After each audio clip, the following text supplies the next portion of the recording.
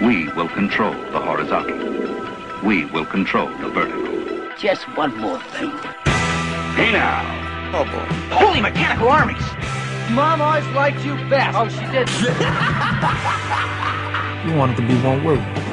What is the other word? One of these days. Are we having fun yet? It's gonna be legend. Wait for it. Now, you might very well think that, but of course I couldn't possibly comment. 30 Helens agree. Oh, come on! Missed it by that much. Good evening. Hello and welcome to the Televerse, Sound On Sight's TV podcast. This is Kate Kulzick and I'm joined as ever by Simon Howell. Simon, how's it going? Weird. It's going weird. I just quit my job, and I'm getting ready to head up to Toronto to scope out apartments, and it's getting intense. It's getting weird, but I'm coping. That's good. That's the first step. I mean, like, that should be your minimum, you know, hopefully. Yeah. You can build from there, build up from coping. So that's Yes. good times. We have a bit of a fun show coming today. We have something different. For the first time, you actually were able to join me for an interview. So rather than doing DVD Shelf this week, we got a chance to talk with Chris Gore from Attack of the Show about DVDs and some other things like that. So that'll be coming at the end of the show. That was a lot of fun.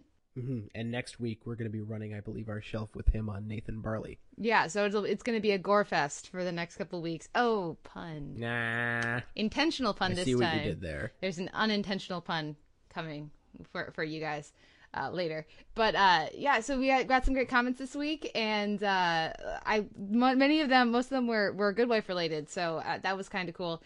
I found out we have another listener who watches Good Wife, so that's Matt, which takes us up to 2 listeners that we know. It seems like a lot of what I hear is people guiltily explaining why they haven't been watching it. Mm-hmm. Well, which has been good. Well, I know Mario said that he kept up with the first 2 seasons, but when it moved to Sundays and CBS because of like the sports delays, it keeps getting pushed back later and later, and so it's just been building up on his DVR, and he hasn't been able to, stick with it. So I completely understand that. If I had to actually get up for work Monday morning, if I had a regular work schedule, I think I would be way behind on it too. Yeah. But it's definitely worth catching up on. Yeah. As we've repeatedly acknowledged. We got a mention on the most recent previously on, because they're the only other podcast I could think of that actually spent a significant chunk of time on the Good Wife finale, and because they're the other people that I know who watch Good Wife, watch all of it. Right. And they had just been on the show, so I didn't want to bother them and see if they would come on again. And apparently I was just supposed to ask them because they would have liked to come on. So now I know. Noted. Noted. Don't worry about being polite. Just poke them and they'll come hang out with us. So that's good to know. So it was fun. Thank you guys for that. We heard from Ken, who explained his lack of long reply last week. Apparently he got swallowed by Guild Wars 2, which was in beta last weekend. Also, he thinks that we should do a Mad style-ish kind of review thing for a TV show based on the music. So what Tom and Lorenzo do for the fashion of Mad Men, I should do, he suggested, for a different show. But my note was that while yes, I'm a musician, I'm a classical musician, I can break down scores and instrumentation all day long, I know nothing about pop music. But you have a long history with radio stations and all of this, so maybe our powers combined. What do you think? Sure, if somebody wants to clone us and make us have time to do that, it's an excellent idea. I'm not sure how we will, but it's an interesting notion. We'll have to think on it. I think the thing see if we could do it in radio or written format, or it's just there has to be a show that warrants it, and I can't really think of a show that puts both. as much thought into its music as the people at Mad Men put into their costuming. Well, I was gonna say Mad Men's pretty close. It's pretty much it. but and we're going to talk about the music of Mad Men later, sort of inevitably. Mm-hmm. But they're using like a song or two over the course of, it's a different beast, because it's not every time anybody's on screen they're of course going to have someone have selected every element of clothing that they're wearing, and you don't tend to get that similar kind of density of sound on most shows right now. But it's a great idea, Ken, so thank you for the suggestion, and I would love to steal it and do that if we can get the stars to align. I don't know, we'll see. Most interesting density of sound in TV scoring, by the way, Venture Brothers. Throwing that out there. Yeah. Fetus, my man Fetus is doing good work. Good stuff. So when's that coming back? Is that back now? Well, it's mostly produced by two guys who do everything, so basically whenever they're done. Okay. Fair and enough. when I say do everything, I'm including like 30 character voices. Well, so yeah, they take their sweet damn time. Well, and they turn out a good product from what I've seen, so it's hard to really argue with it. I have a couple articles going up at Set on Site this week. I am behind. I didn't get my article out last week on time, so I'm gonna have two out this next week. One, a list of TV shows that build universes of guest characters really well, and another, a bit of a beginner's guide to Joss Whedon's TV work, because I know for a lot of people they're just discovering him now because of Avengers, which I know you guys have a podcast up about that. Yes, we do. But it's been a lot of fun for me as a Whedon fan to watch other people sort of be exposed to his writing and stuff. So I still can't get over how strange it is that he's made something successful. Well, hey, Buffy was really successful, and in particular the second and third season, it was huge for the WB. It put them on the map, but right, and not mainstream. That was how long ago? A very long time ago, that's true. But you can look out for those at soundonsite.org this week, and we have all sorts of different reviews going up. A lot of finales are happening, so if you want to get season retrospectives and looks at different finales that are finishing up, go ahead and stop over to the TV section there, and we'll have you covered. Mm-hmm. And this coming week, I think we've got Fringe, New Girl, Vampire Diaries. Vampire Diaries is finishing up. Parks and Rec has its finale this coming week. Oh, crap. Yeah. Yep. How I Met Your Mother has its finale. Smash has its finale. The Voice will have its reveal of who won. That'll be tonight, but that'll technically be next week. So, yeah, things are really starting to wrap down. And then the week after that, we have even more. So I think 30 Rock and Supernatural and all that. So the next few weeks, a lot of the regular season shows will be coming to an end. I can't wait for Smash to conclude with a clan rally or blood orgy or something appropriate for just the trajectory it's headed on. It's been Mo Ryan from Huffington Post has been catching up on Smash just like the past few days. She's been like just watching all of them, and it's been hilarious to follow her tweets about it. Just, oh man, like all of our problems with Smash condensed into just a series of 140 character frustrations. Well, I know what I'm going to be doing while you're talking. No, not really. Not really. Okay, so we should get to it, though. We have a bunch of shows this week, as ever, that I checked out that you did not get to, so we'll start with those. And first, there's Cougar Town, Southern Accents.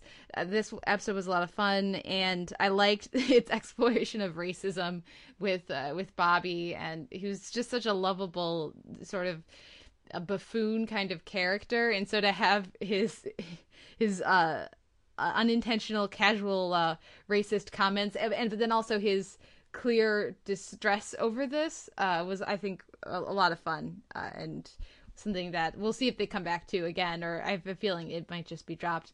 Then we have Don't Trust the Bee in Apartment 23, The Wedding. I jumped back in to check out where the show is at. I've been hearing good things. I think it looks like it's in the right direction, moving in the right direction, but it's still not quite there as far as I'm concerned yet. But it's definitely one that I will keep an eye on and to see, because I feel like when it clicks, it could be really a lot of fun. So it's definitely an interesting one of the mid-season replacements, I would say. Next, Community, course listing unavailable. I don't have a lot to say about this one either. It was sort of a strange episode in that there was a lot that wasn't particularly funny, but it wasn't particularly dramatic either. It felt very much just sort of present, without a clear tone. There were some zany elements with Chang and such, but and just the Dean's fabulous can outfit was worth, I think, the price of admission. But as far as it goes, sort of a interesting transition episode. But we'll see where that goes in the next few weeks. Then we have The Vampire Diaries Before Sunset, and I will keep this spoiler-free for you. But this is the penultimate episode of the season. They kicked things into high gear at the very start of this episode. It was full of action, full of character. It was really fun, and I am completely stoked for the finale. I was a little unsure of how it was going to go down, of if they were going to be able to pull off. They're juggling a lot of balls right now, but they're doing a good job, and so I'm excited for the finale. Next, we have Supernatural Reading is Fundamental. This is written and directed by Ben Edlund, who I'm a huge fan of. Are you familiar with his work? I can't say that I am. He created The Tick. He's Yes. He's done all sorts of stuff. He's a Joss Whedon alum. He wrote Janestown, one of the most universally appreciated Firefly episodes, so he's the guy is really knows his comedy, and so there were some funny elements to the episode. It was a really strong episode, I thought, but I was a little, whenever I see Ben Edlund's name, I'm sort of expecting it'll be a laugh riot, and so that's not really what this episode was going for. So I was a little disappointed there, but on overall, it had a strong sense of the show's history. They did a good job of bringing in elements that it seems like should have been, players all season long. But at least they're getting into it now, and it should be interesting to see the last couple episodes build. It seems like they have a clear trajectory of where they're going now.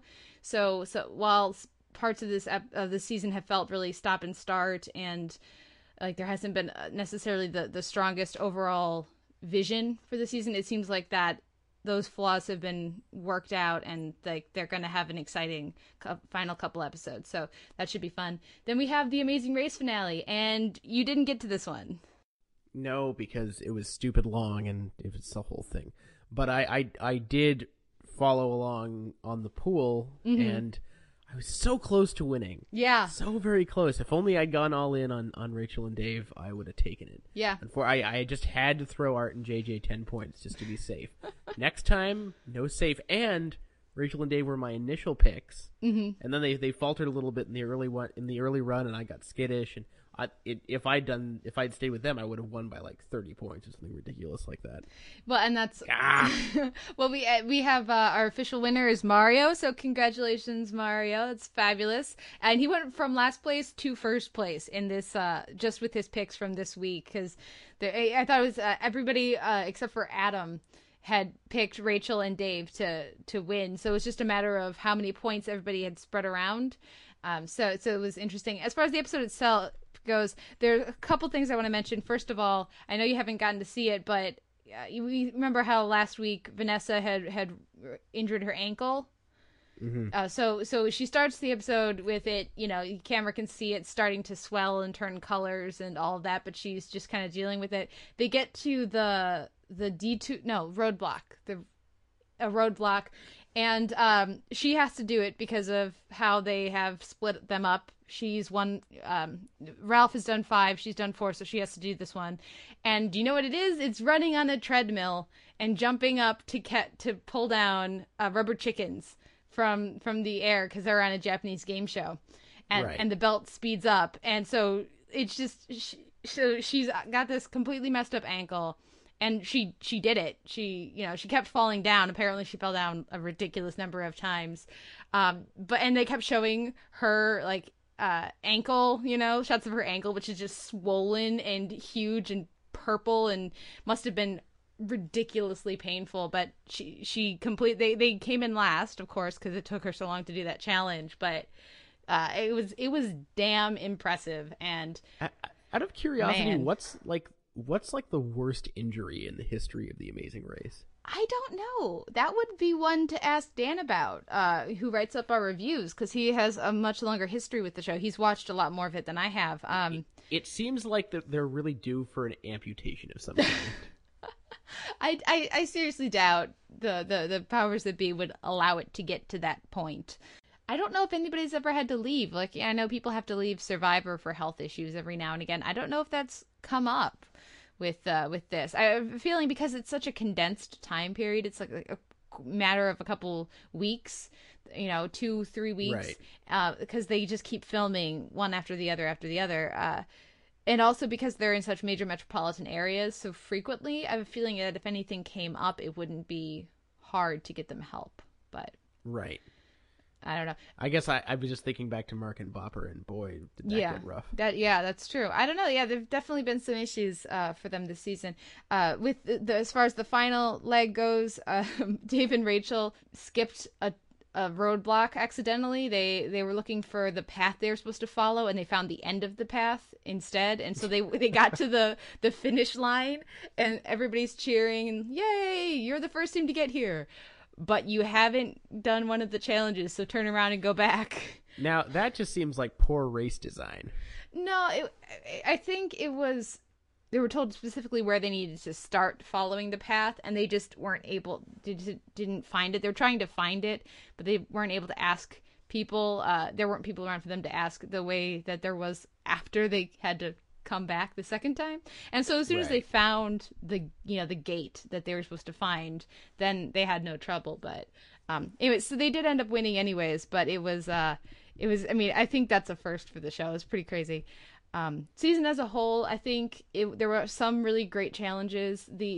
I would encourage you, if you're interested at all, to watch the finale, because there were some awesome challenges. They had to rappel face down a 45-story building after they had to crank themselves up the 45-story building with only their arms.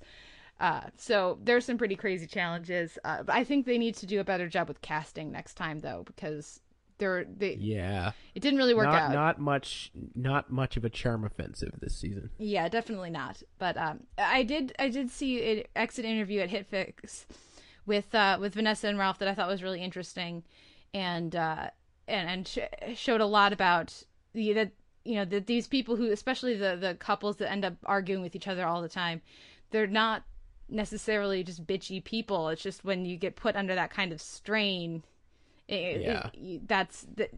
those elements to your personality that maybe you're not too proud of will come out.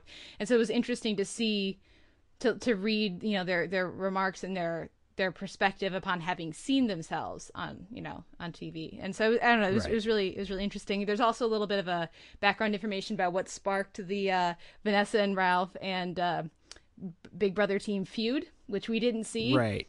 So that it was all a little bit nebulous. Yeah. Anyway, so Amazing Race finale. I'm looking forward. I still enjoy this show. I think it's a lot of fun, and I look forward to the next season whenever it starts up in the fall, I guess. In like 2 months. Yeah. Lost Girl, Mirror Mirror was a really strong episode. It was Baba Yaga was the villain, which was really I thought well done. It featured Kenzie. I think any of the ones that really feature Bo and Kenzie's relationship are always they always do really well. So I had a lot of fun with that episode. Then I checked in with Castle, and I actually checked in with it last week too, but forgot to talk about it, which was their zombie episode, Undead Again, which was just a lot of fun, and was. I enjoy when they do these. It's not dissimilar to Psych, I would say, the way that Castle does some of these more genre-y kind of episodes, but just with the tone of Castle, which works. Anyway, so they had the finale. Castle and Beckett finally got together. It seemed to work well. I think it set up enough interesting dynamic to kick off next season without it resolved some things, it introduced new things. Tomo Pennikett showed up, who I enjoy, so I would say it was a solid finale. I'm sure a lot of Castle fans were very pleased by it. And then I'll finish with The Voiced, which had its final live round finale, competition. And so, okay, I have to preface my thoughts on The Voice finale with this. Monday night, I had a concert that I played in, and I got to play some of the best music in all of opera literature, with a group of fantastic singers while being conducted by Sir Andrew Davies, the conductor of the Lyric Opera of Chicago. So I left that, and with some of the best dramatic and comedic, vocal music that exists, and then sat down and watched The Voice as soon as I got home. So those guys were just kind of screwed. At least, how my reading of them was going to be hard to impress me. I thought that most of the four final singers each sang 3 times. Once for their competition song, once as a tribute song to their coach, and then once in a duet with their coach. For a lot of the people, they actually did better on the other 2 songs than on the song that they're in contention with. The performance that I think was the best was Tony Lucca's, but the singer who is the best is Juliet Simms. I don't know why she chose to do Freebird as her song. They closed the show out with it, which is kind of great. Because she's the rock singer, and it's a rock song. Yeah, but... That seems to be the thinking. Yeah, but she destroyed last week with It's a Man's World. And then to go from that to this one, which there's just not that much for her to do. It's not, it seemed like a bizarre choice. She was also under the weather, which didn't help. I would say that the one of the highlights for me was getting to see, I thought that Christina's duet with her singer, Chris Mann. They did the prayer, which is like the most stereotypical thing they could possibly do for those 2 singers. But it was just really great to see her sing with somebody who can keep up with her power-wise, because she has such a strong voice, and her teammate is the opera singer of the 4, so he can just sing for days. And so that was actually really cool.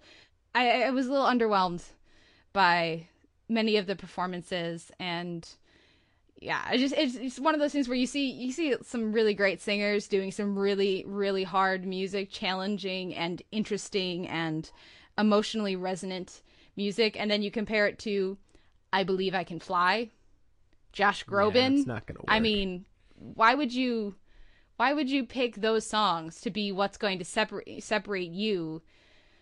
Anyways, sorry, I've been rambling. Song choice is generally my biggest pet peeve with singing competitions, even more than exploitative editing or typecasting or whatever. That's always what gets to me. Yeah, well, like Juliet Simms did Crazy as her tribute thing to her coach because of CeeLo, but they did Crazy last year. All the coaches sang Crazy, and it was awesome. So why would you pick that song when it was performed last year with the lead vocals by Christina Aguilera, which is, why would you put yourself up to be compared like that? I don't know. Well, to be fair, unless you want to get into his early 90s rap days, there aren't that many choices for CeeLo that are singable. Potentially. Yeah, I mean, maybe that's what it is. I don't know his back catalog enough, but anyways, so we'll see who America wins. I have a feeling America's going to go with the more generic, less interesting and less talented Tony Lucca. The thing that's most frustrating to me, I guess, is that a lot of the best singers didn't make it to the final. But so it goes. As they say. So I've been talking for ages now. So why don't you start us off with the first of the shows that we both watched, which is 30 Rock. Right, and this was the second of their Queen of Jordan episodes. They love repetition this season, huh? But I don't know. I actually didn't mind getting another Queen of Jordan episode because I think what I like about these episodes most, I mean, I don't watch Terrible Bravo documentary series, so I can't attest to how accurate stylistically this is as a parody, but I really enjoy the dynamic of Tracy Jordan's marriage and the way, it's basically solid, but it's solid in this very strange way, and it's probably the most reliably funny thing they sort of get him to be involved in. And, when you can anchor a whole episode around it, great. And if you have to do it through this sort of mockumentary style, or they feel they have to, I can deal with that. Also, Virginia, the small child, won me over very quickly. Yeah, that was pretty good. For me, I agree actually about Tracy's marriage. I think that was the best part of this episode, the most consistently interesting and entertaining. My trouble with this one was that most, and it was a similar issue I had the first time. Though the first time there was a sense of novelty to the episode, so that kind of carried it. For me, is you know exactly where the episode is going with every single plot line because you know it's going to follow a parody format, but still a format of one of these shows. So for me, it kills any of the comedic momentum of the episode. And so while I did really enjoy that final showdown between Tracy and Angie, the rest of the episode really didn't work for me. I mean, what did you think of the Liz stuff and the Jenna stuff? Oh God, I'm having a hard time remembering most of that stuff. Honestly, the everything to do with Tina Fey, with Liz sort of trying to court the affections of this ludicrously rude child, worked for me just on a basic level of I enjoy children. Apparently, I don't really remember what Jane Krakowski was up to be honest. I don't know. I thought it was solid enough. But let's move on to Parks and Rec bus tour. We had Right. another strong showing, I would say, with Paul Rudd and Catherine Hahn. What did you think? This definitely felt like, I mean, last week's, I think we can mostly agree, was a pretty momentous episode. This was a much lighter one. For me, the most notable thing about it, I mean, we do still have Catherine Hahn and Paul Rudd kicking around, but the biggest thing for me was just getting Chris Pratt to be in full-on Burt Macklin mode for an entire episode and to have a really, really good excuse to do it. Yeah. Was for me the main raison d'être for this episode, and he just absolutely killed it. I loved everything with him and Jerry, and just the old school physical humor was just really, really well executed. Other than that, I mean, the actual contribution to the arc of the election was pretty negligible. But it was definitely a fun little episode. I think I actually might have liked this better than the debate. Because I enjoyed. I mean, Burt Macklin. Anytime Burt Macklin shows up, that's hilarious. But I also enjoyed Mike O'Malley's appearance and Donna just backing her Benz, her precious Benz, up into the trucks. I liked the stuff with Chris, and April again a lot. I enjoyed that dynamic, and even just I think I felt like Paul Rudd really, really worked. Just his speech at the end where he starts out by stealing Leslie's story and being an asshole, but then welcomes her up to to compliment her. That's interesting to me. I thought it worked well. Yeah, I see what you're saying. I still have no idea how they're gonna wrap this up, which is nice. Yeah, I think it could really go either way. Yeah, and supposedly they have gone both ways in filming it, and I think either way is perfectly valid. Mm-hmm. And I'm very curious and I think either way could be a good way forward. There's talk of NBC doing maybe shorter seasons for its comedies next year. Yeah, which I mean that could actually be great for a show like Parks. Mm-hmm. But, I mean, well, depends on how short they're talking, I guess. Yeah. But I'm hoping that doesn't mean it's in any peril. I'm sort of surprised that 30 Rock's been renewed officially and nothing else has, since Parks has actually been getting better ratings. Yeah, that's interesting. I would imagine they're trying to iron out, exactly what they're going to do. I imagine with the uncertainty around The Office, that's sort of just messing with everything. Yeah. Everything, but we'll see. We'll see what happens with it. But yeah, I think a reduced episode order would help, like a 30 Rock. I feel like some of these other shows that would definitely could benefit from just having 13 to deal with. I do think that Parks has done a solid job this season. Maybe it's not quite as great as last season, but I think they handle the 22 episode order pretty well. So certainly more gracefully than most other comedies do. Yeah, definitely.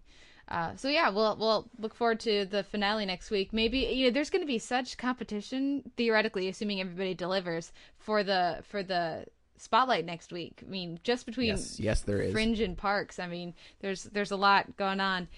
Next we have Eagleheart, and is this Blues or Bluesin'? It's just called Blues, I think. Yeah, and it features Dean Norris, which was fabulous. Hank from Breaking Bad. I don't know.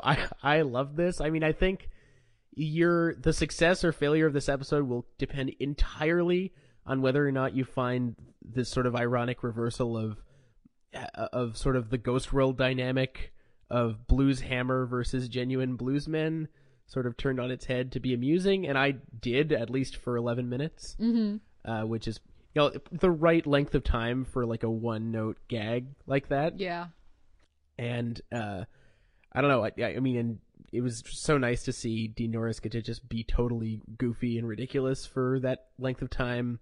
And of course, the usual sort of surreal reveals that the show does so well, particularly the ending, Yeah. which was wonderfully bizarre. Yeah, I kept waiting for I kept waiting for them to have to go back in and pay the bill, and deal with that, but it didn't come up. But yeah, no, it was fun. I know I mentioned last week that I was curious to see if I rewatched the season premiere, if I liked it more now, and I did, and I rewatched it, but it didn't strike me any stronger. So I apparently this is for me just kind of a hit and miss show where miss means like but don't love. This episode I had a lot of fun with it. I really enjoyed Dean Norris. I thought he was great. It didn't hit me as strongly as the past couple episodes have with Bezor and Silly Sammy. But I still had a lot of fun with it, and I still like 2, 3, and 4 much better than the season premiere. I like about half of the season premiere really works for me. So I think that's interesting. I definitely think, these 10-minute, 11-minute shows work really well, and I enjoy, I think it's a good amount of time for some of these, especially shows that like web series that are like 2 or 3 minute long shows and then get picked up and become TV shows for half hours. I think maybe the correct answer is to go for this like 11-minute length instead. Mm-hmm. Yeah, and I've only known I only know of one show that made the leap from 11 minutes to a half hour, which is Delocated, which is a show I've still not watched. I believe I'd be curious to see how Metalocalypse did that as well, but then went back. Oh yes, it went back. That's interesting. I'd be curious to see how it handles those shifts. And I really need to watch some Metalocalypse because I actually do listen to quite a bit of metal, and I enjoy these things. I believe it just started up, so they were. It did, yeah. It started its new season. Maybe I should catch up with it. Yeah. Good stuff. Anyway, this is a backroom discussion. Next up, we have Awake, which has been troublesome for us lately, I think. Yeah, I liked about half this episode. I thought the character stuff was great. I think we know which half, yeah. And the procedural element was dead in the water. Yeah. You could almost see them being bored with this with the procedural half of the episode. Mm-hmm. And like they find the most half-assed, perfunctory way to tie in the procedural aspect with the dual universe aspect. Like, it happens in one scene, and it's so passing that I don't even remember what it was. I'm curious how much of our loss of interest in the past few episodes is how much that ties in with they haven't had the shrinks, the psychiatrists or psychologists in the past few episodes. Yeah, and I think that's a major problem. Yeah, especially because they're great, and because that there's no real platform to explore the show's themes as deeply as we would like. Mm-hmm. I just find it funny how this Awake now has the opposite problem from most cop shows, which is, whenever the cop aspect is fine, but then they try to get into people's personal lives and it just falls apart. And this is exactly the opposite. Yeah, like they're involved in this. Especially with Emma and their potential grandchild, they're in this sort of, very touching sort of rabbit hole-esque conundrum, and that's really interesting, and it's well acted and generally well written. Mm-hmm. And then the rest is just a mess. Yeah, I will say though that I enjoyed Wilder Valderrama this week, and I also thought that Laura Innes did some really nice work with what she's given here as the captain, and who's tied in with this conspiracy element, which, hopefully they'll get over with that next week. But I thought that she did as good as can be expected with what she was given. The highlight though is definitely Jason Isaacs and Laura Allen though. Yeah, who let's let them graduate to another good show after this, since we know this is pretty much doomed. Yeah, we'll see about, and I'm hopeful that next week we'll get back into more of the psychological element of our lead's experience. Yeah. We'll see though. God, I hope this doesn't mean that Laura Allen's going to be one of those people that's constantly in a string of one-season wonders between this and Terriers. Well, it's better than a series of unpicked up pilots. Oh yes, that's true. But But let's move on and talk about Fringe Endgame Part 1. Speaking of things that are causing trouble for us. Yeah, I have my review of this up at Sound On Sight, and every time that I waited a while to write it. I watched the episode really late, actually, on like Saturday morning, or really late Friday night, Saturday morning, and so then I let it sink in over the course of the day and watched it again before I wrote my review. And the further I got away from that initial viewing, and then after the second viewing, the more disappointed I am with this episode and what it means for this season as a whole. And I don't know, we'll see. Of course, maybe all of this will be changed by part 2 of the finale, but for me, I can't see how. I had to keep reminding myself that I did actually like about half of the episode. It's just that the part that I didn't like was really frustrating. Yeah, I mean, David, this has been if you listen to our Avengers cast, you'll know this was a bad week for master plans of villains. And the David Robert Jones plan was so convoluted, and him ending up being in league with Belly, who's apparently now a thing again, was not terribly compelling. The whole thing with Astrid getting shot is shocking for a second, and then you're like, wait a second, we already saw her in the future, so yeah, she's going to be fine unless she's a clone, or her alternate self or something. I don't know. They made very sure to keep the camera on that lemon cake while it regenerated itself this week. So I would be surprised if that didn't come into play. Basically, everything surrounding the lemon cake is where I run into problems. That whole scene was so ridiculous, and I know that it's a fine line, right? Because the whole show operates on fake science. Yeah, and that's fine. But then the whole let's use cortexiphan on this pig brain. Which we then puree because there were certainly no chunks of pig brain in that cake. So it must have been destroyed. Like, it doesn't make any sense. And then we can lift the prints, and then you're right in your review that the almond print is almond colored. Is orange, and the other prints look like are black, as if they have been done exactly the same as it's almost like saying, look, these are regular fingerprints, this is a special fingerprint. It's not good. The whole episode was just full of weird little it just seemed not half-assed in the way that Awake was, just ill considered. It felt to me like they had been building their season, and then somebody said, holy crap, I just got off the phone with Leonard Nimoy's people. He'll come back. It's like, oh, we better kill off... But only if we make him the main villain. Yeah, so they kill off Dr. J, as they call him in Previously On, David Robert Jones. And so therefore, this entire season of building him up as this mastermind and villain, no, actually, he's the lackey. He's the sidekick who doesn't know the larger plan and has just been executing everything, except that has not been even slightly hinted at all season, and it removes all of this potential and this menace that they've built up. I mean, I think Jared Harris does his best with it. I think, like, if I was only seeing this episode, if I hadn't seen the rest of the season, I would absolutely believe his role as the believer sidekick, you know, right. Except that it doesn't mesh at all with the character we've seen before. No, I totally agree. So yeah, we'll see what they can salvage next week. Let's mention some of the things they get right, though. First of all, Astrid gets to do something besides hold test tubes. It's nice to see her kick a little ass. But even that, like, it was for like the 5 seconds that she's kicking ass and not getting shot, I was really excited. And then she gets shot. Way to go, guys. But I thought, what did you think of the cortexiphan thing with Olivia? She's puppet master person now. Yeah, that was sort of fun, although you had to get over the fact that David Robert Jones was beating the shit out of a much younger, sprier fellow. Joshua Jackson. Which doesn't really make sense. I was having trouble with. But the scenes with Olivia and Peter at the beginning I thought were lovely, were really nice, really showed their relationship, and the actors were really strong in them. I liked Rebecca Mader. I liked the nanites. Yeah, I'm curious to see how they're going to fold her back in next week. Yeah, we'll see. We'll see. But spoiler alert for anyone who hasn't seen the promo. She's back. But yeah.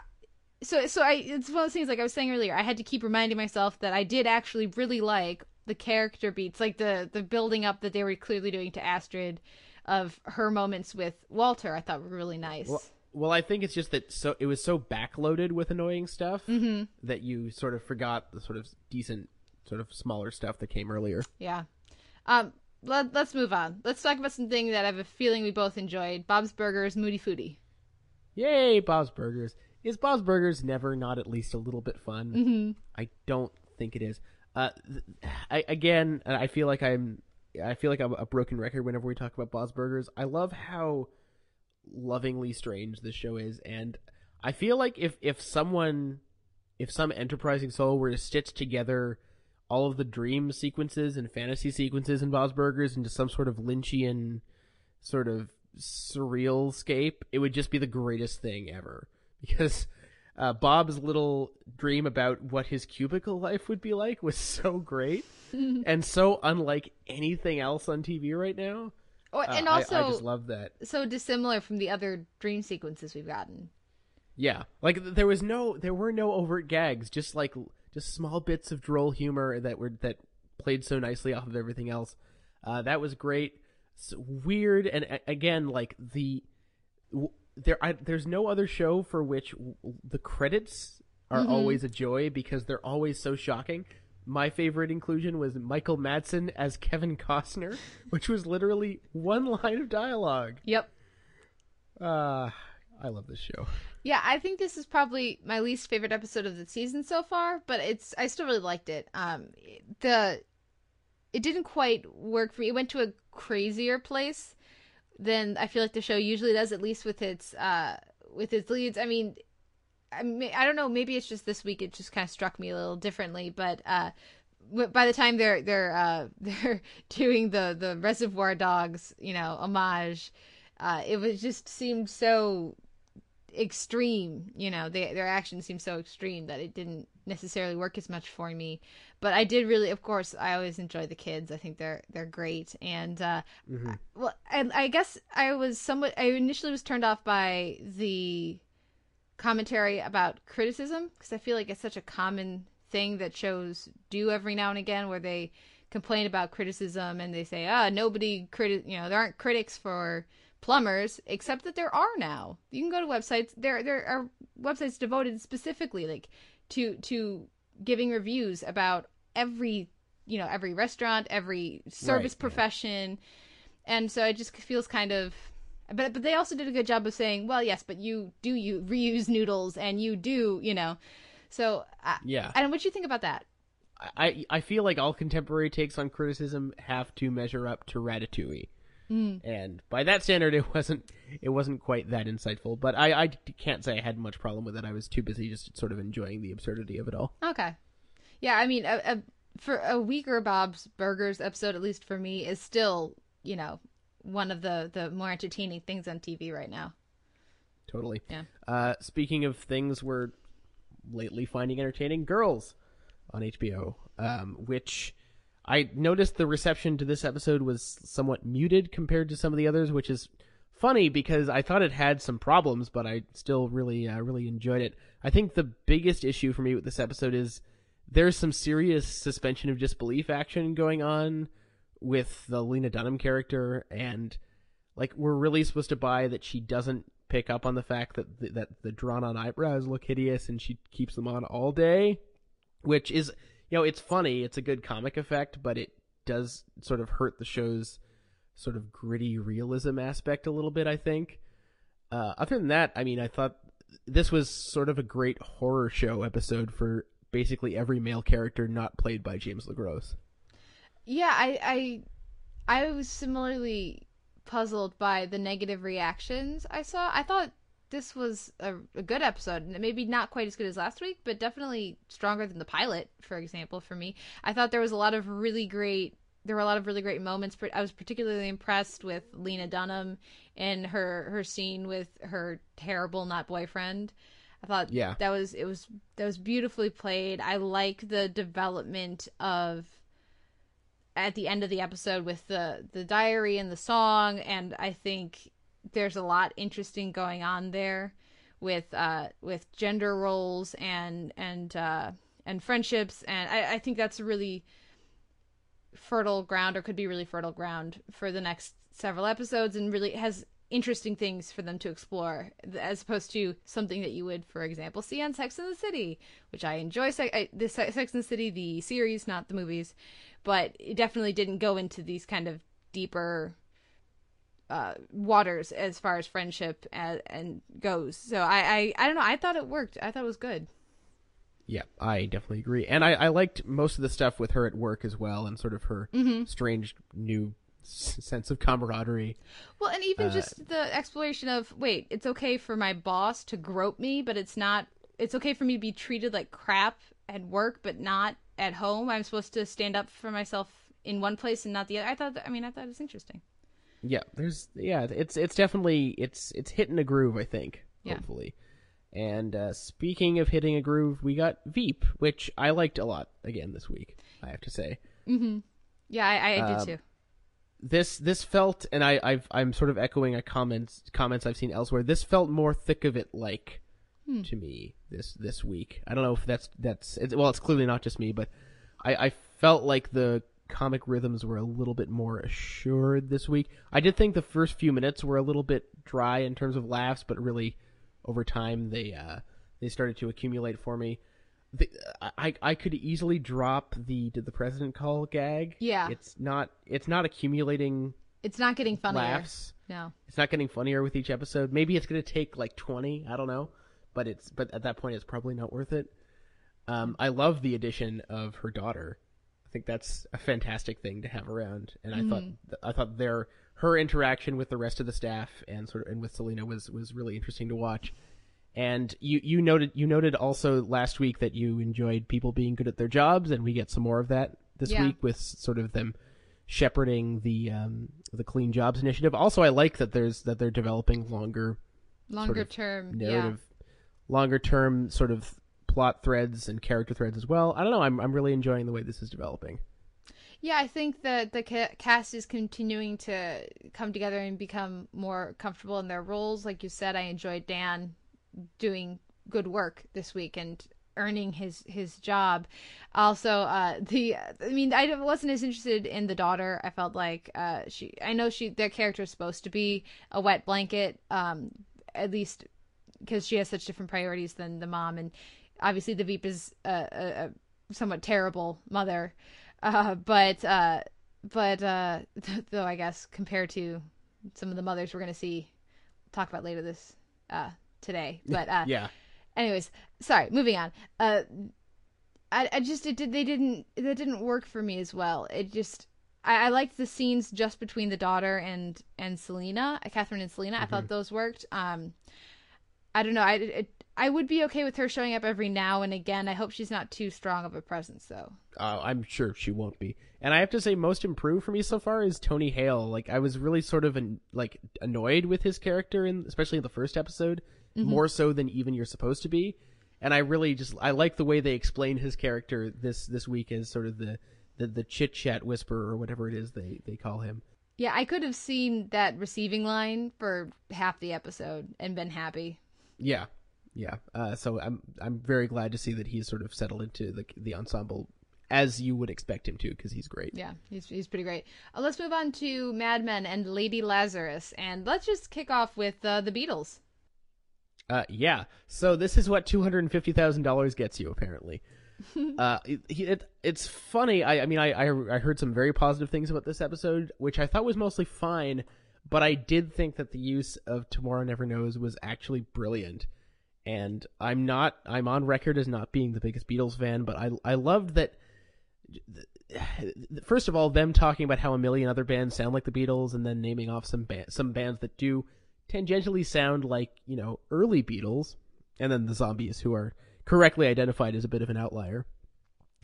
And then, of course, having sort of Don be presented with, that was the Beatles then, and here, this is new Beatles, and that sort of, And then Megan very specifically pointing out, you start here with the last track on the record, which is by far the most out there sounding thing. And the greatest thing to me about the sequence, besides its sort of juxtaposition with everyone else's uncertainty, is that Don doesn't like fall head over heels for it. He's just kind of like, it's not doing anything for me, which was great. He just turns it off midway through and then strolls out. And then, of course, they have to use it again on the credits because they paid shitloads of money for it. I don't know. I loved many things about that sequence. The rest of the episode was fine, although everything about the Pete Campbell story was as hard to watch as it was meant to be. Mm-hmm. And sort of watching him backslide has been painful. But, to me, a solid episode with a pretty amazing ending. Yeah, as far as the Beatles goes, I think it's smart to use some. I feel like if they didn't have some Beatles in the soundtrack at some point, it would feel false for a show that's set in the 60s, and for people whose job it is to be up on pop culture and on what's going on for particularly young people, but also just across America. I mean, the pervasiveness of the Beatles at this time, if they didn't address it or talk about it in some way, it would feel really, really false. So I'm glad that they just dove in and, forked out the $250,000 to use that one song. Just pretty ridiculous. As for the rest of the episode, I thought it was really well crafted. Actually, I thought the tone was very carefully established. I kept waiting for Megan to fall down an elevator shaft after they showed her back into an elevator, and then the next button, just if she had backed into that elevator, she would have died. Well, not to mention the many mentions of suicide. Well, and the title of the episode comes from Sylvia Plath poem, which is about, has a lot of Holocaust imagery, but is also about death and, all this. So, yeah, I mean, I kept waiting for, something, especially with how well Don seems to have handled the Megan doesn't want to work here situation. Yeah, there's this like playful morbidity to the episode, which is also reflected in in Tomorrow Never Knows. So yeah, it's definitely an episode that grows on you the more that you think about it and the more you sort of have time to luxuriate in what exactly it's done, I think. Yeah, I think it's one that I won't have a firm opinion on until the season's over. And because it feels like a transition episode. So depending on where we see our characters going, I think that may affect how I see this episode. Yes, but I think we can agree that it doesn't feel like it lost a step this episode. No, it wasn't. It was sort of, it was a similar experience for me to Community, where it just felt like it was sort of there. It was interesting. It was doing interesting things. It was well put together. The dissolves were interesting, a slightly different visual style than they usually use. Performances were all strong, but I kept waiting for something. I felt like something else was going to happen, and it never really did in the episode. So, but we'll see. There you go. So, speaking of things that we watch, but not necessarily things that we like. I'm gonna wait before you get into Smash. We're gonna mention that Game of Thrones. We will have the Game of Thrones podcast out later tonight. We're gonna record that tonight and put it up, so that'll be out later this week on the Sound On Sight website or on the feed for the Televerse. But continue. You were saying. Right. So, Smash. I'm going to keep it short because we've been giving the show way too much time. Some of it was approaching acceptability. I'm always happy when September Song shows up. But can we talk about that church sequence? Sure. And how insanely misguided and crass and horrible that was? Like, I guess maybe their hearts were in the right place, but I'm thinking it's more likely that they weren't. Just the whole idea of having a bunch of characters who have never expressed any interest in the existence of anything outside of themselves, let alone a deity, suddenly being like, oh, yeah, let's go to church. The show's in peril. And then they all go and they pretend, I don't know, everything about it was so false and so exploitative and just creepy. Well, Tom has expressed his faith in the past. That wasn't a surprise. That's something we knew about the character. I think it fits with Karen. I think it makes sense for her, given the incredibly complex shading we've received from about her past of Midwestern girl. That makes sense. That accounts for 3 characters. How about the other 2 dozen? I think the quick line between Julia's husband, whose name escapes me at the moment, and Frank, between Frank and Tom, explains their appearance just because Tom's trying to get to be her in the same room with him. And so they're not there for church. They're there for that. But all the other friends, there's no reason for them. It doesn't make, and they don't even get up and sing. Like, it's not even like they're like, come to church. We'll have you guys sing. It'll be fun. It'll be take a load off. And I'm sorry, but they're young New York actors. They don't care about Jesus. I promise you. I like that there isn't a cynicism to going to church or to faith in the way that some might expect for a show which presumably has characters, none of whom are particularly religious and most of whom don't give a crap. So I like that they, sort of like with Friday Night Lights, how they showed in that series how faith and religion is a significant and important part of many people's lives, and it means something to them, and just because it doesn't mean something to anyone else doesn't make it any more or less valid. I appreciate that. I felt like their motivations for being there were completely meaningless and didn't make any sense and were out of character. They were absent, and the fact of the absence of motivation made the sequence itself seem cynical to me. Interesting. Okay. Just another way of, just like the Bollywood sequence, it was so out of place, just another way for them to pander to a demographic and sort of try to be inclusive in a way that just feels awkward and weird and wrong. I don't know. That whole thing just gave me the creeps. And Dev sucks. And, and I'm sorry, but Julia sucks too. And her scenes with Tom are technically better than other parts of the episode, but all I can think of is, this is your fault, not Tom's. I think that the one good scene this week was the sit down between Julia and Tom at the theater. I thought was really interesting. I thought both characters had very valid points and were raising concerns that make sense. I mean, I can see where both of them are coming from, and I can see where the conflict is, and I think in some ways they are both right.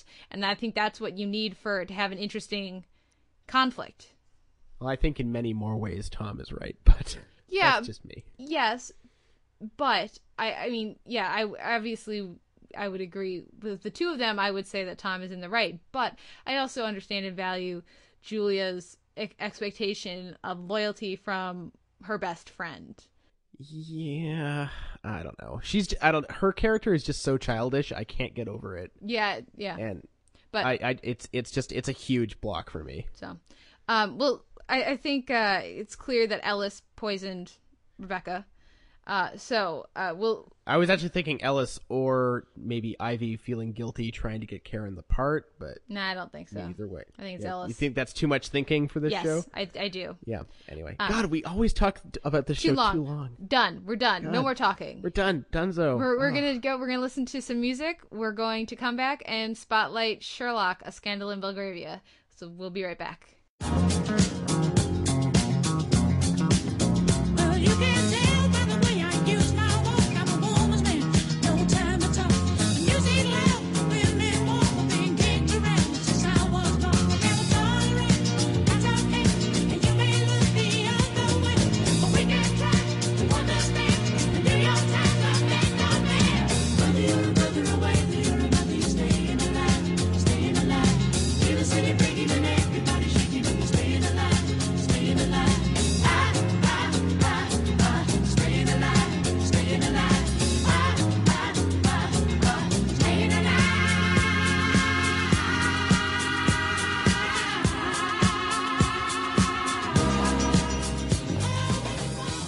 That was Staying Alive by the Bee Gees, which was featured early in this week's episode of Sherlock: A Scandal in Belgravia, which aired on PBS. I know it aired over in England right at the beginning of the year on New Year's Day, I believe was when this particular episode aired. But we finally got it over on this side of the pond.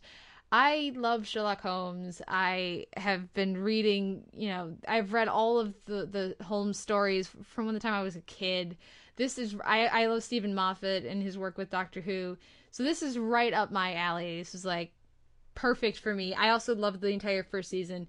Where do you fall with Sherlock Holmes, with Sherlock the series, with any of this stuff? I don't have any particular affinity towards Sherlock Holmes the character. I don't read, so that's you laugh. So I don't have time to read, or at least I haven't in years. I don't think I've ever read any of the other original Conan Doyle stories. I did see the first and third episodes of the first season. Don't ask me why. When we got them at the shop. And I thought they were pretty solidly entertaining, not revolutionary or revelatory, but good fun. And I thought this was also good fun, although it seemed to me a little bit more aesthetically interesting than the first season episodes that I saw. I mean, just in terms of the visualizations of what goes on in Sherlock's head, especially when he's in various states of mental awareness, I thought was interesting. It also interesting to contrast with the Guy Ritchie films, which, film. I never did see the second one. Which there are obviously there's major differences between them. The Moffat approach seems much more faithful in terms of characterization, I would say, and character relationships probably than the Ritchie is.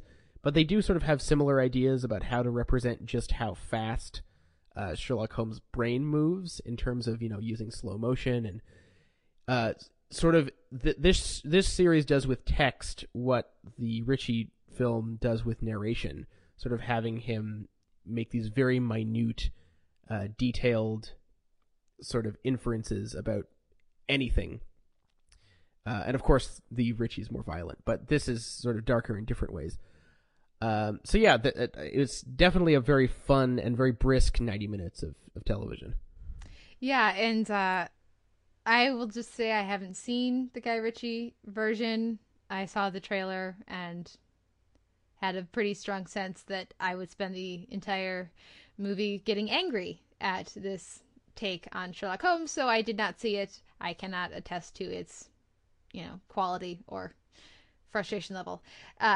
Between narration and text, I will always take text on the screen. I think that works really well to show Sherlock's thought process and also to not need to slow down too much from the way that everybody else is seeing what's going on. I thought that, of course, they've been using that tool since the first season, and so to see it sort of twisted here with the woman, Irene Adler, as played by Laura Pulver, when she comes out and he just has question marks. He can't, I thought was really clever and interesting. As a fan of the books, I really enjoy all of the little Easter eggs thrown in. Of course, all the different titles to Watson's blog are twists on titles of actual Holmes stories. So the Geek Interpreter, the Greek Interpreter, the Speckled Blonde, the Speckled Band. So those are little fun elements to catch if you know the stories. Also, when Holmes goes to Irene Adler's place and fakes being a priest in the story that works. And so to see that twisted here was so much fun. Mm-hmm. But the biggest, I think Benedict Cumberbatch is fabulous as Sherlock, but I think the single biggest strength that this series has over other adaptations of Sherlock Holmes is Watson and is Martin Freeman's performance as John Watson. I think that it's so easy for him to be marginalized or to become the butt of jokes just because he's not, he's standing next to Sherlock Holmes. But I think they've done a really great job of showing his strengths and showing why these two people like each other, why they spend time together, how Sherlock hasn't managed to push him away when he's destroyed pretty much every relationship around him. And again, I agree that Watson is Martin Freeman is fantastic, always has been, most likely always will be. Something that I found interesting when the Ritchie Holmes came out was, I don't know if you remember this, but there was a bit of a kerfuffle around Robert Downey Jr. claiming that there's no reason that Sherlock Holmes couldn't be gay. I don't know if you've ever heard about that. Like, there's nothing about his character that says, according to Downey Jr., like, there's no reason that's necessarily an invalid interpretation. Yeah. And the estate, the Conan Doyle estate was not happy about it. And shock and astonishment. And we once again here get the sort of suggestion that, no, not necessarily explicitly that he's gay, but that Watson and Holmes have this closeness that's not really appropriate for an average friendship. So I thought that was sort of an interesting thing to have turn up. Although I do have to take exception to something, and I know that other people have said this too, and I think they're correct. Irene Adler is, of course, here played by Lara Pulvey. That's her name. Pulver. Lara Pulver, sorry. Who I think does a spectacular job with the character as written. I think that making the character gay, as she explicitly states that she is when she talks to Watson, is troublesome in a way, because it's sort of, there's a really long and storied history of sort of people with aberrant psychological profiles who also are quote unquote aberrant in terms of sexuality, and that kind of throws her character in line with that in a way that I don't think they really intend to, but I feel like it's a distraction from what's interesting about the character. I don't know. What did you think about that? Because of what we get later with her and with Holmes, I don't necessarily take her at her word, Adler, that is. So I don't see that as much of an issue. I just don't. I don't really see where you're coming from. I don't really see a reason for her to be lying about it, and she makes many references to her sort of dalliances with women. And also, if you take her as not lying, then her extreme affection for Sherlock also sort of beckons another age-old, yes, movie concern. Lesbian trope of, she just hasn't found the right man yet, which it's and treading. That would be why I don't. Yeah, it's treading a thin line. Yeah. I mean, I guess I would have to watch it again with that, keeping an eye out for that. I didn't. Given, that I am such a Holmes fangirl and stuff, there was so much other stuff going on in the episode, and I also was just more appreciating or focusing on, for Adler, the strength of the performance and just how well they adapted the idea of Adler and of that relationship, and of someone who is truly, if not an equal, the closest thing we're going to get to Holmes. I guess there's the Moriarty angle there too, but I really enjoyed watching that performance, and so that's what my energy was geared towards. Putting aside the questionable stuff, I agree that she's fantastic. There were a couple other things in the episode that kind of bugged me. I mean, the whole reveal of Mycroft and the scheme with the bodies in the plane was just this side of ridiculous for me. Like, it just seemed like it was way more hassle than just preventing the plane from blowing up. I don't know. That's just where my head went with that. Other than that, I mean, I didn't really have any major plot issues. Yeah, I thought that was fine for me. Maybe it's because I'm putting it in that context of arch schemes and villainy that sort of comes with Holmes. That didn't bother me at all, but I sort of just went with that. I love Mark Gatiss' performance as Mycroft as well. Mm-hmm. By the way, I really like that they've so strongly increased his presence in the series. And one of the things I think is fabulous about this particular episode is I love the concern shown for Sherlock by Gatiss, by Mycroft and Watson and Miss Hudson as well, and that that they don't talk about they specifically his drug use, but the fact that that they're clearly on strong lookout for him to relapse and kill himself with an overdose accidentally. So the fact that there are really serious sides and Mycroft's to this character. Mycroft's sort of blend of scheming and concern I thought was really fun to watch. It's like, yeah, I'm gonna watch. I'm gonna take care of my brother, but I'm also gonna be shadowy and shady this entire time also, which was an interesting blend. Yeah, absolutely. I also really loved, because especially, Holmes has a history, the character, and you could say the author for the writing, but definitely the character, is a somewhat misogynistic character. He has no respect for women at all. As far as being intellectual equals or any of that, the only woman he's ever had any sort of respect or interest in is Irene Adler, at least in the books. And I'm sure that there are Holmesians out there who will disagree with me, and I look forward to your emails, actually. That'd be great to hear from you. But I like how much care was put into this episode to show that this Sherlock he may be, have Asperger's or whatever, but he does truly, really care for the women in his life.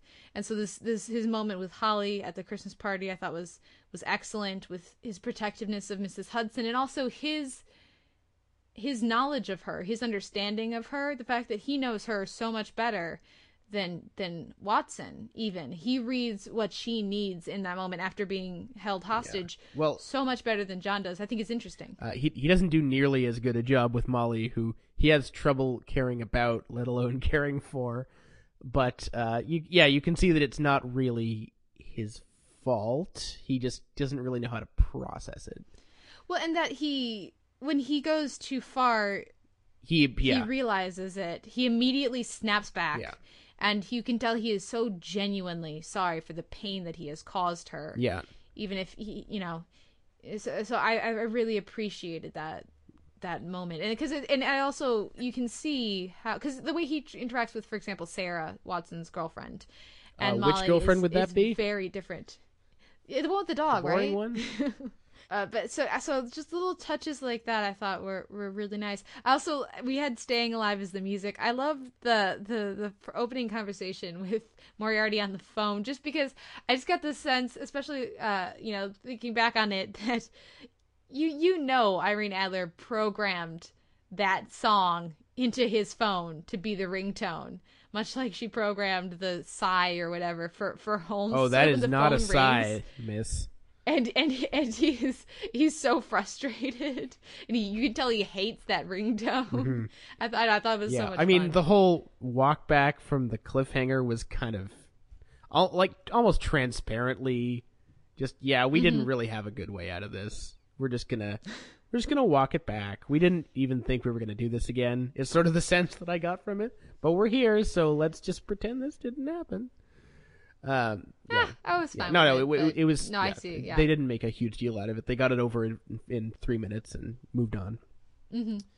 I've also mentioned I enjoyed the Buckingham Palace. I thought the visual explanation for the boomerang worked really well. Yeah.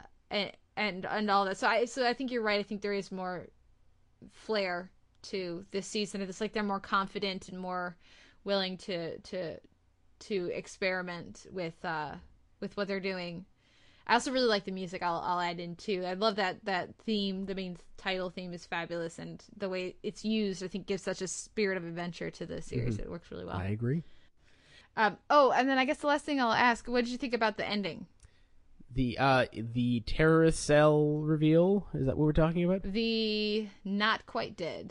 Though that was definitely, I would have been just as happy, honestly, with sort of the ambiguity of the text and sort of Holmes knowing or not knowing what's going on. I mean, going for the rollicking adventure ending was also good. I don't know. I enjoy darkness and ambiguity, so I'm easy to please in that sense. Yeah, with so few episodes per season, and apparently they're going to stick to 3 90-minute per season in going forward when they're able to get around the Hobbit scheduling so that they can shoot some more. I don't know that I necessarily want to see Adler come back anytime soon, but I would have been just fine with an ambiguous ending or just with it seeming like she was dead, and then if they bring her back, they cut back, and then you see that he actually, I think I would have been fine with that too. Well, I think if they're going to bring her back, it's better to do it in this episode. rather than because if they do it in another one, it seems like they're just making crap up as they Like go a along. rewrite. Fair enough. But yeah, so I really enjoyed this episode. If you haven't seen any Sherlock, you should check it out. It's on PBS for the next 2 weeks. Next week is The Hounds of Baskerville, which are you familiar with the original in any No, I'm not. way? Or no? Well, this is going to be fun. I can't wait to talk about it next week. All right. I have a feeling it's going to get kicked out of the spotlight, though. We'll see. We'll see with so many different finales. But so let's just hit a few show notes here. We our intro and outro music is Sweet Petite by the Bicycles. We have a post up for this at soundonsight.org. Please leave us comments there. We would love to know what you think of the different episodes this week. Particularly, I'm curious about the more nebulous episodes. So let me know what you think of Community, of Mad Men.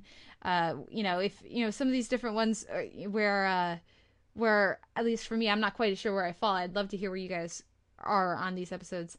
Any predictions for the finales too would be fun. And then we're up on iTunes with an M4A and an MP3 feed. And just as a quick reminder, the M4A feed has chapter breaks, so you can skip around. And if you're worried about spoilers, you can just skip on past a chunk of the show that you don't care to listen to. But that doesn't work on all devices, so that's why we have both, and those are both up in iTunes. You can leave us a review or a rating there. It would really help us out. It'd be great to hear from some of you guys that we haven't heard from yet. Let us know what you think of the show. We are also up on Current. You can find us streaming there, and as well as, of course, we're streaming at Sound On Sight. We're both on Twitter. I am at the Televerse. You are at Sucker Howl. And do we have a final question this week? I like your idea of just getting feedback on some of the weirder efforts this week and seeing where people are falling on them.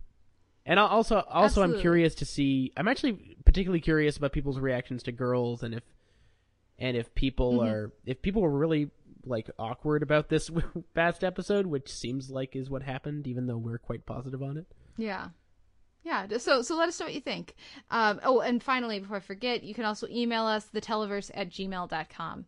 So we're going to take a break, listen to some Beatles, Tomorrow Never Knows, because we don't have to pay $250,000 for it.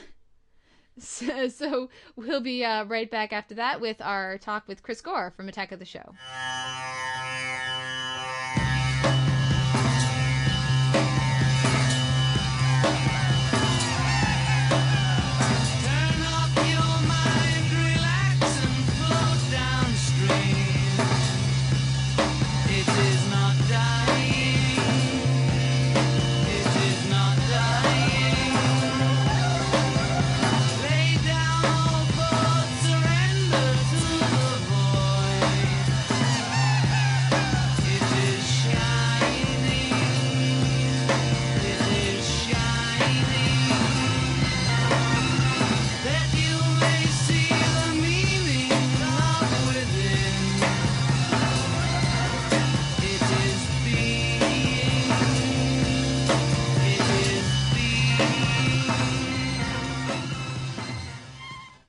We're back with the Televerse. This is Kate Kulzick, as ever with Simon Howell, and this week we decided to skip the DVD shelf because we got a chance to talk with Chris Gore, who's a comedian, an author, and who many of you might know from Attack of the Show, where he does his DVDs Day segments. Chris, welcome to the show. Thank you for having me. I have been dying to be on your show because I've never done a podcast where I get to talk about DVDs. So that was what I wanted to start talking with you about, because I imagine it's a very different thing to be just a straight up film critic and then to be a DVD critic. How's that experience different for you? Well, it's weird. Like I've never considered myself much of a critic. And by that, I mean, there are people who are good at criticism and like that's what they do.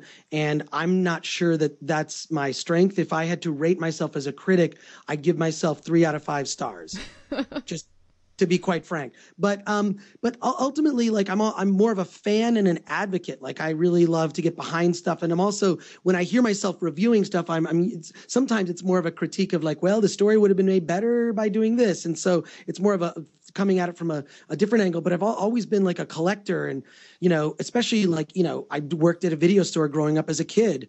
When I was in high school, I lied about my age to work at a place called Thomas Film Classics when I was 16 because they carried adult VHS tapes. So they couldn't hire anyone under 18. So I just lied. This was at a time where you could get away with that. And then I worked there and I would collect. I had a VHS collection. Before that, I actually had a collection of films on Super 8.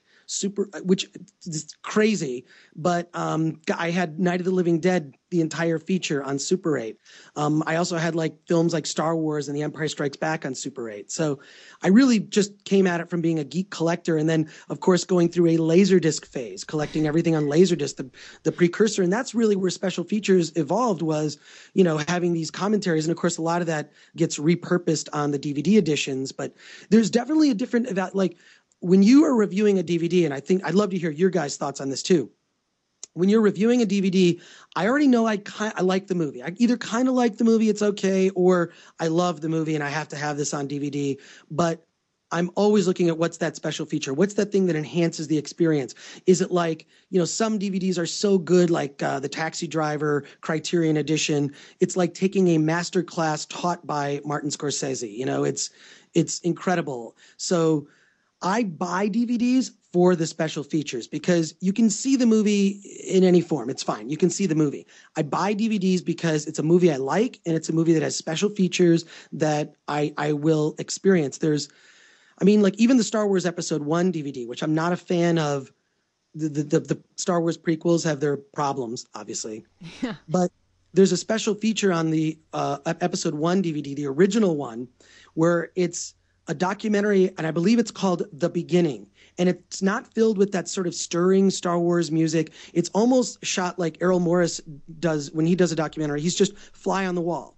There's no voiceover. There's no one telling you what's going on. It's fly on the wall. It's production sound.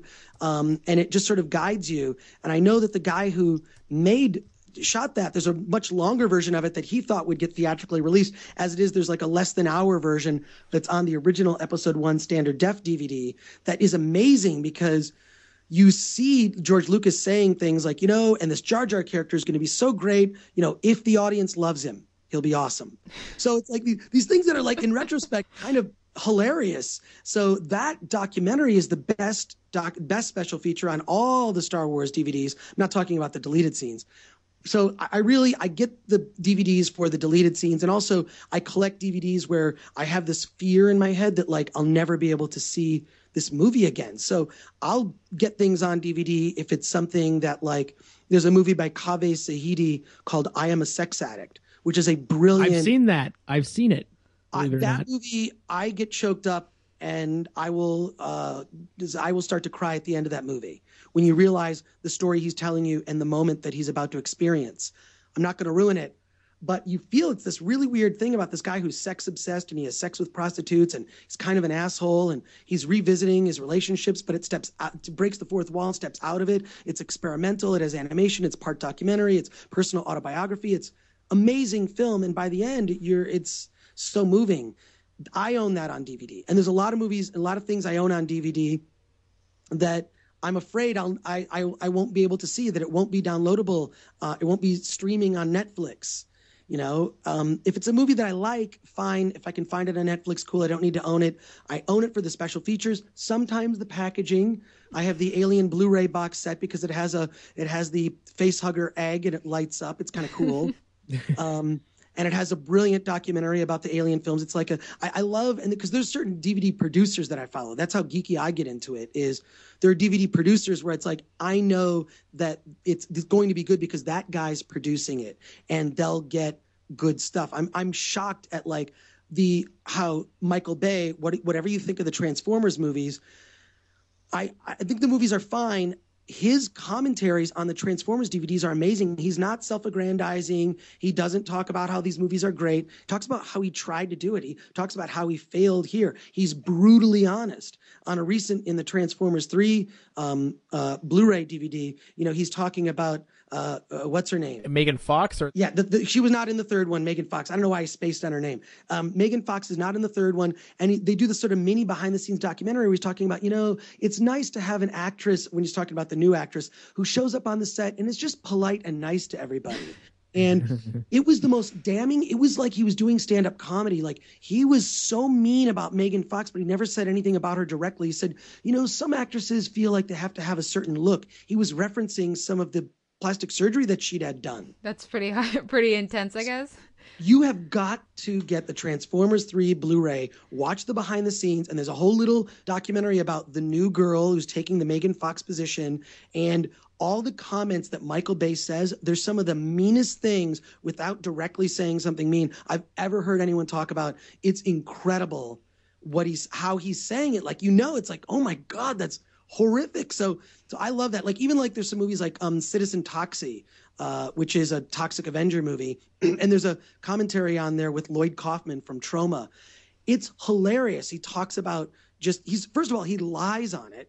And he says, oh, yeah, we had Brad Pitt. That's Brad Pitt, and he's wearing the Toxie costume in this scene. But he's just saying this stuff totally deadpan, completely deadpan. And I am a commentary addict. I mean, I have wireless speakers all throughout my place. So I'm either listening to a podcast or listening to a DVD commentary that is all over. If I'm in the bathroom, I have speakers in my bathroom, wireless speakers, so I can listen to DVD commentary. I'm a little obsessed. So between that and podcasts, it's always this running audio that I'm into. So look, I've talked enough. This is what always happens on Attack of the Show. I'm on for 4 or 5 minutes to talk about 3 DVDs, and I never get enough time to talk about it. It's because there's too much information in my head. It's a problem because I take these exhaustive notes. I get on, and then it's like, what am I doing? I talk for 4 minutes.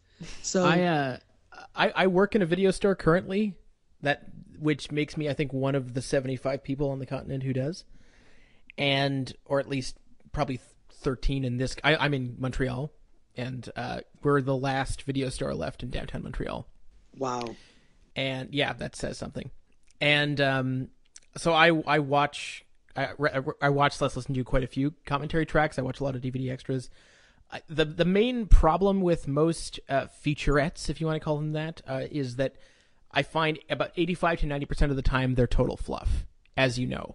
I mean, it was so great to work with so-and-so. It was so great who cares? I either you've got to break that format. Whenever I see a DVD producer break that format and do something different, that's a DVD. I say, look who the DVD producer is. I'm like, I'm going to look for the ones where that guy's doing it. But you don't think it's interesting that they all became a family? Yeah, on the set, yeah. That is the comment you hear. We really became a family during the filming of this. Well, and then especially they say, I know everybody always says this, but we really became a family. Yeah. Yeah, I've never noticed DVD producer credits, but generally I find that certain directors just seem to facilitate better extras. For instance, I whenever we are putting on a DVD for a Paul Verhoeven film, there's always good stuff. Particularly not always necessarily commentary tracks, but let's talk about the commentary tracks. For instance, one of my favorite moments on any commentary track, there's one for Starship Troopers, and I don't know if you've heard this, Chris, but you're familiar with the cast of Starship Troopers, the intellectual heavyweights that litter the cast of Starship Troopers. So it's them and Paul Verhoeven, and Paul Verhoeven is a smart guy, and he talks a lot about the themes of the film, and basically he boils down the essence of Starship Troopers to the phrase "War makes fascists of us all," and then listening to heavyweights like Casper Van Dien and Denise Richards try to sort of navigate what he's talking about is very, very funny. And in particular, he just grows impatient with them. And clearly, they clearly didn't have anyone doing audio mastering on the commentary track, because at one point he just screams at them, and it's. It has to be 10 times the volume of the rest of the track. And if you're not careful, watch out for your expensive wireless speakers. If you're not careful, you will blow them while listening to it. Oh my God. Well, it's just one of those things where when I went to, because when I was doing Film Threat magazine, we had a division, and I wrote a book called The Complete DVD Book. I co-wrote it with a guy named Paul Salamoff, and it's basically about how to independently produce and release your film on DVD. And I talked a lot about the production and what needs to happen and what makes a good DVD commentary. People like, Bruce Campbell is one of the best at doing DVD commentary, along with Steven Soderbergh, who he does all of his DVD commentaries with the screenwriter. And he always begins it with, "And now for another edition of two white guys talking about movies." And on the DVD commentary track for The Limey, he actually gets in a fight with that screenwriter because the Lem screenwriter's Dobbs, yeah. Yeah, why did you change this in the end? I thought it was great. It's conflict. It's okay. I guess I've always believed it's okay to, like, that kind of thing is all right. Like, so when I wrote this whole part about recording DVD commentaries, one of the attractive things I think is when someone does it in a unique situation. You can get such good audio with, a freaking iPhone mic. You can get good audio. So you can record a DVD commentary. In fact, recently, a DVD commentary I listened to, it was for a movie called The Adventures of Power, which is about an air drumming competition. Nice. It's done in the style of like an inspirational 80s Go For Your Dream movie. And it's great. Adrian Grenier is in it from Entourage. It's a fantastic, The Adventures of Power. The director, Ari Gold, recorded the commentary in his car, just with a microphone, just doing it. I mean, I like those kinds of things because it's real and honest, just like podcasts are. So when I was doing Film Threat, I had a whole line of films on DVD. We released about 30 independent movies on DVD, and we had like this whole mantra behind it of make it real and put in Easter eggs and extras. And we helped the filmmakers do all the production on it. And when I produced my own DVD, Red, which is no longer available on DVD, it's just, I did a production run of it, and I won't do it again, unfortunately. But it's there's so many extras and Easter eggs on it. On every page, there's an Easter egg. There's 3 commentary tracks: a drunk commentary, a commentary I did with the cinematographer, and then a commentary I did with, at the time, he was a production assistant, a PA. Now he's like an established screenwriter, and we've actually done projects together, oddly. This is Red is a short film starring Lawrence Tierney that I did years ago. And then I released it on DVD, and I really made sure like the extras were good and then same thing, I did this film called My Big Fat Independent Movie, and the same thing. I put in all these DVD extras on the double disc edition. There's Easter eggs on every single page of that. When you scroll through the pages, there's just weird. In fact, I like to play with that stuff. So we did one of the extras is behind the scenes. Nice. And what it is I got like a security cam video, and I filmed the editor editing the behind the scenes. And it's funny because you see this video and it's like day 1, and it like just goes and it just like fades out. Day 2, it fades out. He's kind of just sitting there, in one static shot. Day 3, and you see him turn towards his armpit and sniff. Day 4, he has a different shirt on. So it's just, so basically, if you ever get the double disc DVD edition of My Big Fat Independent Movie, it's not only a spoof of indie films, the extras are a spoof of DVD extras. Well, speaking of spoofing DVD extras, interesting special features on films are rare. They're even rarer on TV shows, as you probably already know also. But a pretty good constant source of entertainment is extras on Adult Swim DVDs. And some are non-existent. That's true, but my favorite that I've seen, besides the stuff on the Aqua Teen movie, those are all fantastic. I especially like the deleted movie. But on the DVDs for C-Lab, I don't know how familiar you are with C-Lab 2021. If that's is it 2021? I think it is. Anyway, on a particular on 2 or 3 episodes, because the episodes are only about 11 minutes long. One of the writers sits down with the entire writing room and probably some producers and everything, and he says, "Okay, so for the length of this track, he doesn't talk about the show at all. He just reads to you a story that he wrote when he was 7." And it takes up several episodes worth of commentary, and it's absolutely hilarious. Wow. I love stuff like that. That's just gives something different, something that's a sense of the show. I think there've been some real disappointments with things like the Dexter DVDs. I love Dexter, but those DVDs, there's just nothing on them. And if it's like a a season of Dexter that I'm not a fan of, like season 5, it's depressing. And then sometimes there are the ones like Best Buy will have some Best Buy exclusives. And I remember getting the Dexter DVDs there because it had an extra DVD that had Comic-Con press conference, and they misspelled Comic-Con on the DVD. It was depressing. Yeah, TV shows really, I mean, even when they do feature, like, there are very few TV shows that even get commentary right. I mean, actually, I think a really good model for... I'm going to step in, actually, because being such a TV person, I have a comparatively extensive TV collection, TV and DVD collection, and most of the series that I have actually have really great commentaries. And I would say there are...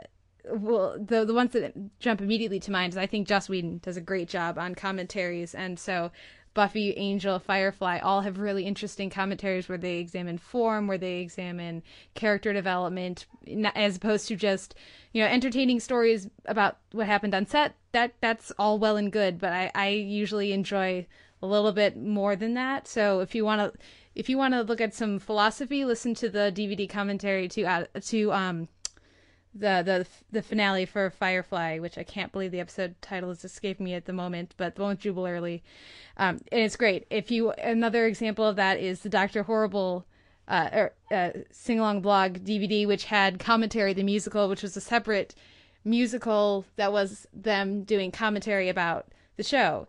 And then if you look at something like Deadwood, there's a lot of really great stuff. Just to listen to Tim Oliphant and Ian McShane talk is so much fun. And then when you talk about podcasts as well, Chris, there's if you look at something like Lost and Battlestar Galactica as an example, there are shows that do weekly commentaries as podcasts as well, and then they incorporate them on the show. There's a lot of I believe there's quite a bit of Doctor Who commentary in a similar way. So I would say that there actually is a lot of good special features and commentaries and stuff out there for TV. I think you just have to know what kind of shows to look for, and I think you're going to find that far more in your more niche and genre TV shows. Breaking Bad does weekly commentary online as well. Yeah, definitely when it comes to the geek shows, like Game of Thrones came out on and has Blu-ray. amazing stuff, yeah. Amazing commentary, and they mix it up. They get even some of the child actors on the show. Actually, there's one commentary where it's all the kids, and they sing the theme song, and it's adorable. Yeah, it's super cute. It's like, if you're a fan of that, so I really do think that they pay more attention to that. So, and they should, because the audience, that's what they expect. And if you don't give it to them, Dexter, then it's a huge mistake. You're missing a huge opportunity. Other than renting the Dexter DVDs, I can't justify keeping them on the shelf, Yeah. Well, I just remember, granted this takes it back to film, but I remember going out and getting the Batman Begins DVD when it came out, because I really enjoyed that.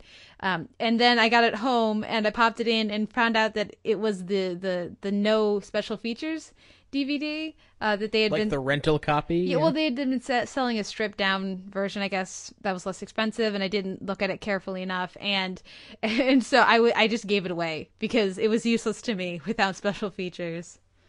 I agree. It's just you have to have them. It's part of the experience. Mm-hmm. I don't know. I do judge a DVD both by its cover and its special features.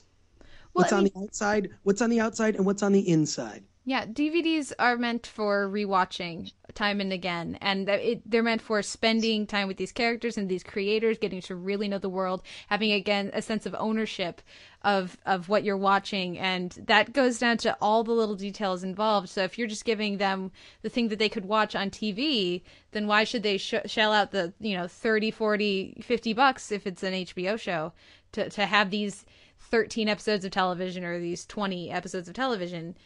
Yeah, absolutely. Yeah. It's like, if it's a geek show, I think that you're more likely to find them. But I do like things like Breaking Bad, which has commentaries on, I believe, almost all the episodes. It's weird how those skip episodes, but it's also, it's a scheduling issue, like making sure to get everyone together. And I know, like, when I produced and I co-wrote this movie, My Big Fat Independent Movie, which I think you should all get because in fact, I think the special features on it are actually better than the film. But I'm kind of hard on myself with this stuff. But it's a scheduling issue. Like I was trying to get all the actors together to record. I wanted a drunk commentary from all the actors. So I asked all the actors what their drink of choice was, beer, vodka, whatever. Got them all in a room, and they got drunk and they talked about the movie, and it was fun. Well, and another one for that is Cannibal the Musical, by the way, which has a fabulous commentary. Oh, Matt Stone and Trey Parker. I mean, they've got ones where they've done drunk commentaries, and they really have gone out of their way to do some interesting special features. Well, and speaking of Parker and Stone, I really like their model of commentary for South Park, which I don't think I've seen anyone else do, where they do every single episode, and it's always them, but they only talk for about 5-6 minutes an episode. The rest of the episode features no commentary, and I think it's better than crowding all, just sort of piling on a bunch of thoughts for one episode and then taking 3 off. I think it's better to have something to say about each episode, but then also not sort of stretching out longer than they need to, or going on laboriously in too much detail. I think that's a good option for some shows that other things should consider. Yeah, it's like even Kevin Smith's Red State DVD, which came out. He did a Red State podcast, and he took the episodes of the Red State podcast and put it on the DVD just as an audio feature.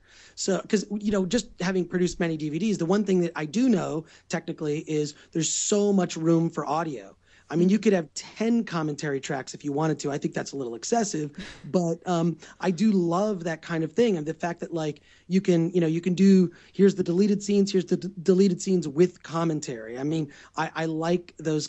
It's a way to sort of, for me, like a really well-produced DVD with special features is like, it's like a way to mark this in history. It's like, this is everything that could possibly be said about this movie, and it's an education, it's a course. And even if I haven't watched all of it, I know it's on my shelf, and someday I'm going to pull that DVD off and I'm going to completely experience it. And I like those ones that end up being like a marathon or a whole weekend. Well, speaking of these commentaries and being able to pull it off the shelf, where do you guys see special features and commentaries going as we become more and more a streaming and not a hard disk owning media and consuming population?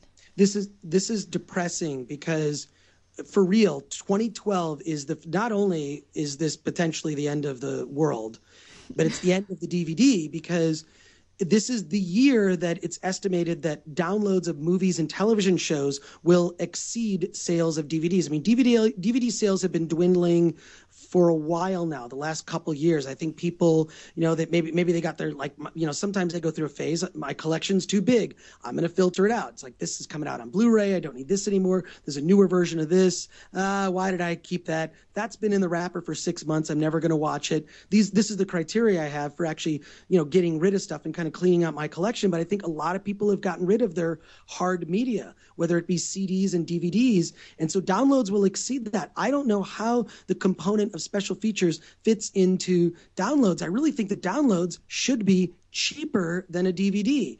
Certainly the production cost is less. You're delivering an electronic medium. I mean, not a physical manufactured work. And, it should include some sort of like, almost like a la carte. I just want the episodes. I want the episodes with commentary. I want the episodes with all the extras. I want like the loaded one. Just like when you order the baked potato on the side with your steak, you want to be, I'll get the cheddar, I will get the butter and the sour cream and the chives and bacon. Can't forget bacon. I want it all. So that's how I want my DVDs. I don't know.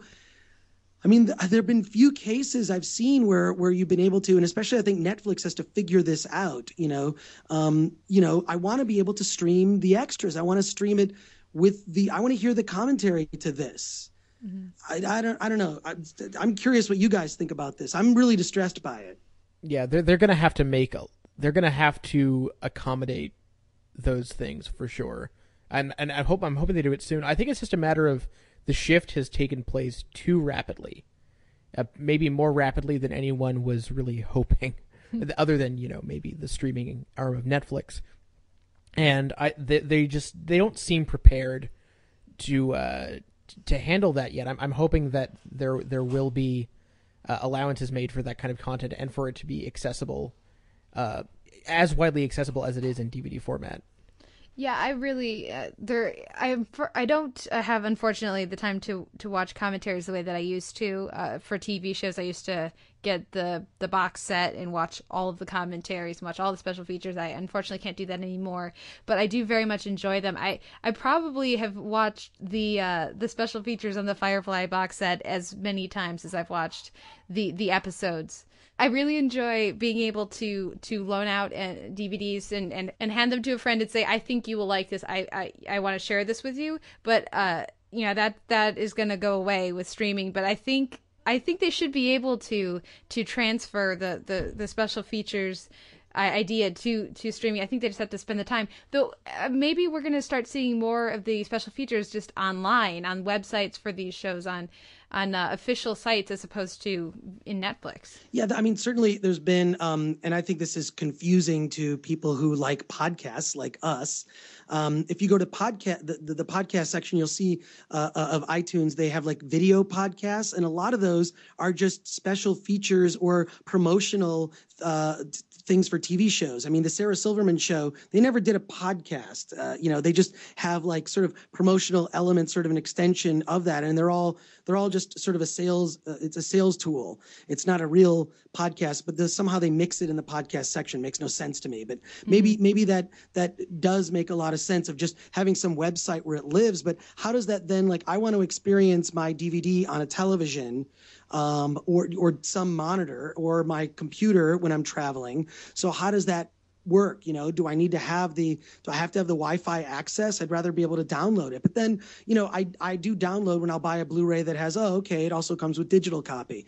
I download the digital copy, but it takes up so much space. After a while, I just got to dump it off onto a hard drive. I can't keep it on my computer. Mm-hmm. So I think that, you may end up seeing sort of these video, these hard drives where your DVD collection lives like right here in the palm of your hand. This used to represent a shelf of 800 DVDs. Now I'm holding it, but it was one of those things where it's like they would take your home movies, your VHS movies, and transfer them into DVD. And one of my jobs when I worked at the video store, I also worked at a video store, Simon, when I used to actually be out at the front desk working with customers, and I'd always recommend movies, except after a while. First of all, I was an annoying punk kid at that time, and I was extremely judgmental about the choices when people would go to, rent things on video. I would recommend movies that were totally inappropriate for them. So I suddenly got sort of thrown in the back room, like, you can't do this anymore. You've got to work in the back. And my job was to transfer home movies from Super 8, 16 millimeter and 8 millimeter to video. And now it's a whole thing of transferring home video to DVD. You may see a whole trend where you can take your DVD collection of DVDs you own and just transfer it to a hard drive. That may end up being where we're going.